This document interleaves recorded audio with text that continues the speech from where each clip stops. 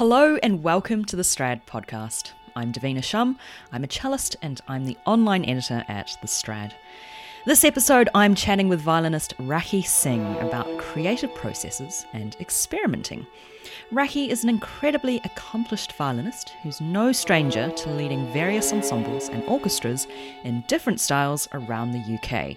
So it's no surprise that her creativity informs her role as music director and co-founder of Manchester Collective. They've enjoyed a meteoric rise since Rakhi started up the group with chief executive Adam Szabo back in 2016. 2021 was a big year for the collective as they released their album The Centre is Everywhere and also enjoyed their BBC Proms debut. As well as her work with the collective, Rakhi is also a solo artist, having released her solo EP called Quarry. Rakhi and I spoke about creativity, not being discouraged by setbacks, and how landscapes influence sounds. Here it is. Rakhi, welcome to the podcast. It's lovely to have you here today. So we're here today to talk about your approach to violin playing. I know you're a really accomplished violinist already. You know, you're leader of various ensembles, including Manchester Collective, but also you work in experimental music and also electronics as well. So tell me a little bit about your starting point with experimenting, the experimental way that you use your violin. Well, I think with these things, there isn't, or certainly I've found, there's not a definitive starting point. I think I've been curious for many years, but not known the direction I wanted to go in, and tried lots of different things, gone down lots of different avenues, which then turned out not to be the right thing. My partner's actually an electronic musician, and so I've been around him for the last few years and he's been doing his thing, and I think that started to seep in by osmosis, working with him and sort of observing how he does stuff, and then thinking, oh, maybe I'll have a go. And so I started having a go, and to begin with, it was not very good, and it was more a case of just trying things and actually embracing the element of play, which I think when I have a violin in my hands, because I've had such rigorous training on the violin, I often find it hard to get to a space of real play and of not judging myself, because that's what we do, isn't it? We're constantly monitoring ourselves to be better, and in order to do that, you have to self-criticize quite a lot and constantly evolve and try and better yourself. Putting myself in a space where I had no expectations of myself. I had low skill level. I still have low skill level when it comes to making music with a computer, but it just actually was liberating. It freed me up to use my ears and my heart more. And then obviously my partner was around, so if I ever got really stuck with something, he could help me on the technical side. But I'm very much a beginner when it comes to, the technicalities of things, but I can learn that stuff. But it was just quite liberating to have this blank palette in a way. Yeah. Did you find it daunting at first? I mean, I guess in a way it's about staying curious, isn't it? And once you have that curiosity, you can continue to just explore. But then, as you say, it's this big blank palette. Then, how did you feel, just putting something down on, well, I'm not going to say on paper, but down on the computer or whatever. How did you feel, was it intimidating at first? Completely. I mean, it's very daunting, very intimidating, and there's a lot of crap on my computer, like what I've done, It's like because I think unless you've tried creating, you don't really know what the process of it is, and it's quite torturous actually. And I've observed that from my partner, and also my sister has always been into sort of improvisation, and I see the struggles that they go through. And I've often had many ideas in the past, but when you actually start to realise them, what's in your head doesn't just appear, and you try something and you're like, oh my God, that sounds awful. That doesn't sound anything like it was in my head. But then you have to put your judgment thing aside and almost get lost and start trying other things and not demand things of yourself somehow, and just let your instinct lead you, I think. And it means sometimes, I mean, one of the tracks on my EP, I found something and I started working something, and then I had a week of doing stuff every day and being like, no, I don't like it, it's not right. I carried on down that, and then something happened, maybe in my personal life, something emotional, and it sort of gave me a moment of thinking, oh, I don't have to go down that route. I can go down this route. And so I tried something else, and that was like, oh yeah, that's the right way. But it was a whole week of going down the wrong path to find the right path. Yeah, it's much like life, isn't it? Yeah. You have to allow yourself to... You have to allow yourself to make those mistakes, those cringeworthy mistakes that at the time you just think, oh my goodness, the world is ending. But then they lead you onto something that you wouldn't have expected. Of course. I've been thinking a lot about this recently, because I think it applies not just to creativity, but to, like personal development, or even recovery from injuries, or if something happens to you, then we expect everything to be linear, and it's not. Like, as human beings, we rarely go from A to B in a straight line. Even when public transport, it doesn't even work like that sometimes, And it's the fact that we go all of these different directions to get from A to B, which makes it interesting. But we still have that expectation of ourselves that we're just going to get there straight away. And it just doesn't work like that.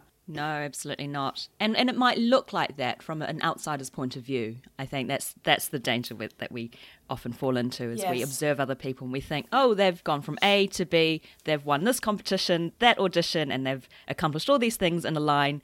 But the things that you don't see, I think those are the real telling points, aren't they? All the failures! Well, they're not failures though, are they? They're just like, unless you try, you're never going to get anywhere. There's plenty of times where haven't got through first rounds of things, or haven't won applications or whatever. It doesn't mean then you just stop. You're just like, okay. Actually, having been on both sides of things, having been on some panels, you really realise it's just about the makeup of those people in that room on that particular day at that particular hour, depending on what they had for breakfast and how they're feeling. There's so many factors which are out of your hands and nothing to do with you, actually. Exactly. I think if you feel that rejection, you've got to make sure that you don't take it personally. There's so many environmental factors that go on. Yeah. Speaking of your EP, and you've got a single release from that called Kudai. I read it means excavation. Yes. So it sounds a little bit like in this podcast episode we're doing a lot of excavation of our past. I know that it's been influenced by landscape. You've spent a bit of time in Reykjavik, in Iceland, as well as here in the UK recording it. So tell me a little bit about how landscapes provide inspiration for particular soundscapes. I'm particularly interested in Iceland because I was meant to go to a wedding last year there, but as with most weddings in 2020, plans for those went down the drain. Yeah, that's a shame. I've spent much of my life in cities, actually. I mean, my family home is in West Wales, but I studied in Manchester and London. I live in London at the moment, so sort of surrounded by urban landscapes. But having grown up in the countryside and on the edge of the national park at the Brecon Beacons, if you grow up in an area like that, it kind of seeps into your makeup.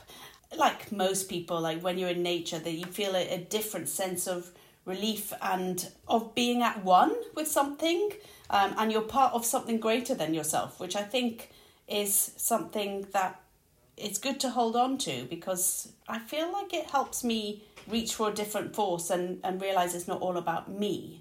And I think about landscapes as well, you're seeing time physicalised, you're seeing mountains and like what used to be probably glaciers, or you're seeing the effects of time on the earth, and it makes me feel the present more, because I feel my tiny little moment of time within this larger landscape. And there's something humbling about somehow when we lose or let go of our ego, again, maybe it's like freeing ourselves to be truer to ourselves. I think part of making stuff is about being true to what you believe, and comes with that is ultimately, of course, we want people to like the stuff that we make, but you can't be thinking about that in the actual moment.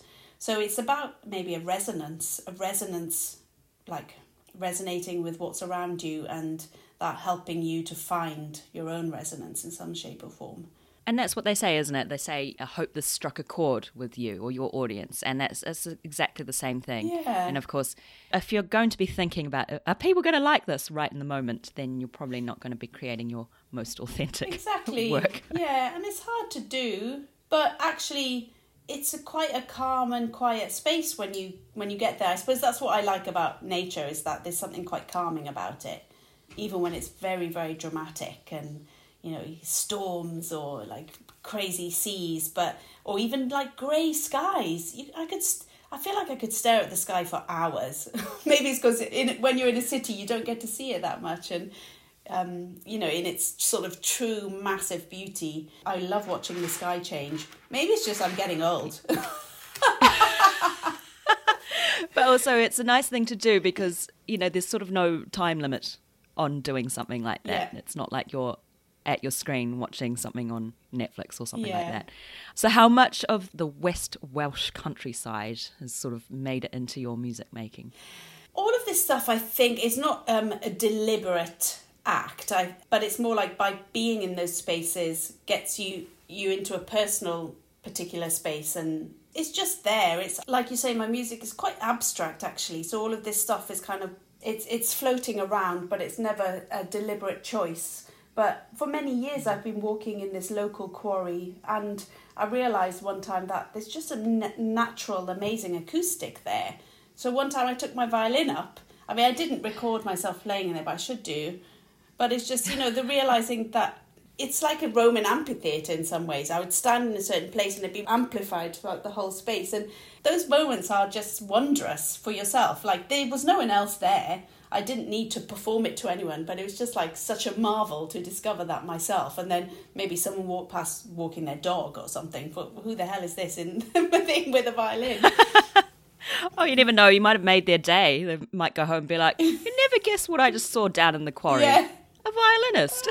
Well, it did make me think I wanted to get a Welsh male voice choir up there. That would be really magical. Put on a kind of, what's it called when you just put on a gig in the middle of nowhere type of thing. Kind of like a flash mob, but without loads of exactly, people. Yeah. Yeah. Oh, that would be epic. Yeah. Well, let me know if you ever do that. I will.